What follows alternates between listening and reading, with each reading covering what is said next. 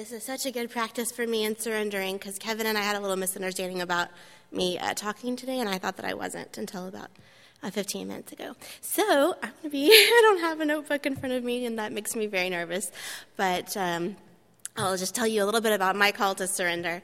I'm Sarah, for those of you who don't know me, and I also have had an experience with breast cancer. My mom had cancer several years ago, and we got to go to a place called the Oasis of Hope in Mexico.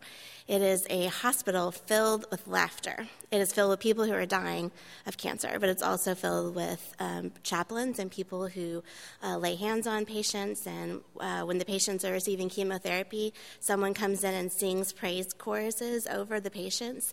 It is a magical place. Not like Disney World with fun rides, but it is a place where people can get well.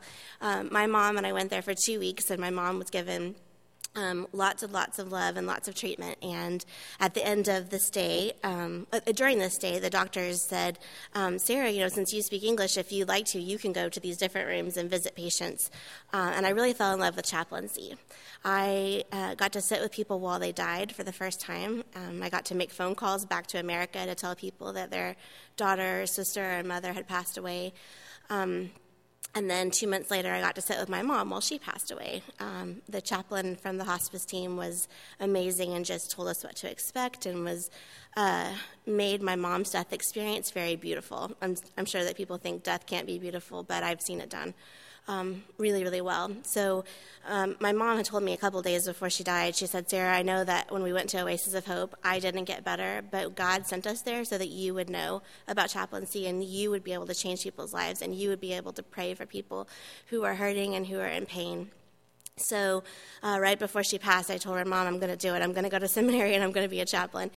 So for me, when Kevin talked about surrendering this morning, for me, surrendering has been being willing to come to seminary and being willing to sit with people in really hard times. I don't know if you guys know this, but I have a GED. I dropped out of high school. I am a high school dropout who is actually passing all of her classes right now at seminary.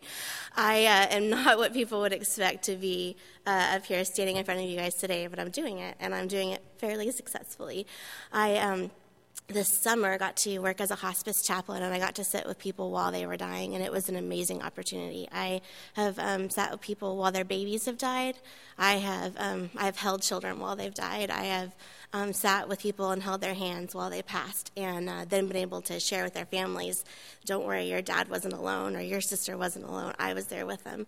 I was praying with them, or rubbing their head and encouraging them. And so I just wanted to share that for me, surrender has been getting over myself and my fear of seminary, and even my fear of death and dying and cancer and throw up and all the stuff that happens when people are dying, and getting to this place now where I can minister to people.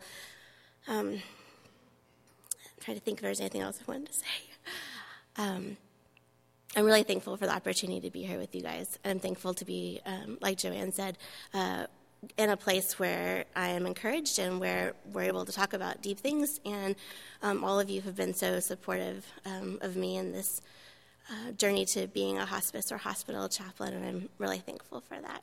I hope that maybe something I said will encourage you guys to step outside of what your normal comfort zone is. I know oftentimes we in seminary think about just the theoretical and the Athanasius and that kind of stuff. But there are some really good practical things that we can learn here in seminary as well. No offense against Athanasius, but I generally don't mention him when I'm talking to people that are dying or any type of crisis, actually.